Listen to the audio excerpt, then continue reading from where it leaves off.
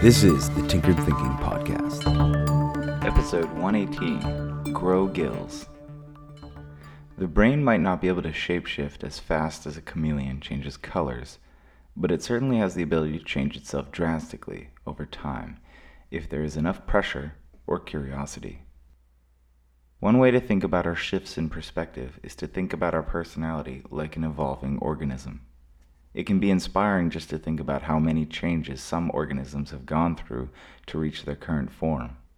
Take whales, for example. They started off as a sea creature, evolved into a land creature, and then returned to the ocean to become the biggest animal on the planet today. These sorts of iterations take much time because the lifetimes of such creatures are so long. Fruit flies, on the other hand, are used in experiments because they iterate so fast.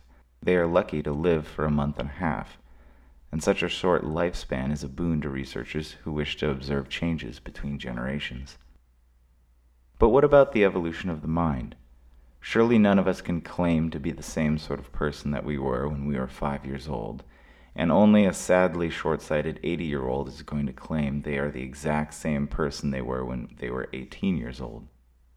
It's clear we change over time, and naturally this must be a result of changes in our brain.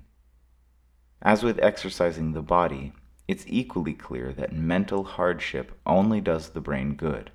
Solving a problem is far healthier for the brain than endless hours in front of a languid sitcom. Often we are hurried along to perform the same task day in and day out, at a job or due to the obligations of family. A lack of variety is akin to a languid sitcom in this case. But we do not pause to consider the ramifications. Indeed, it's often painful to pause because to do so involves facing some hard truths about the way we spend our time, and it can be a sad, disheartening experience to realize that our life does not match our priorities. And we humans have a fantastically detrimental ability to avoid such experiences. But if we can endure that uncomfortable space, like a creature diving farther down into the water for sustenance, we might evolve super efficient lungs, or, if we hold our breath long enough, we might just grow gills. Just imagine this superpower, the ability to do with ease anything that is uncomfortable, taxing, difficult, or scary. This is like a person who takes cold showers merely on the principle that it's an exercise of will.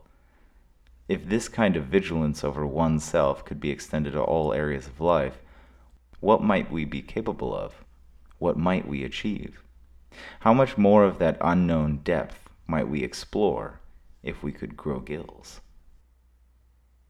This episode references episode 23, Pause, and episode 10, Priorities. If you'd like to explore these references further, please check out those episodes next.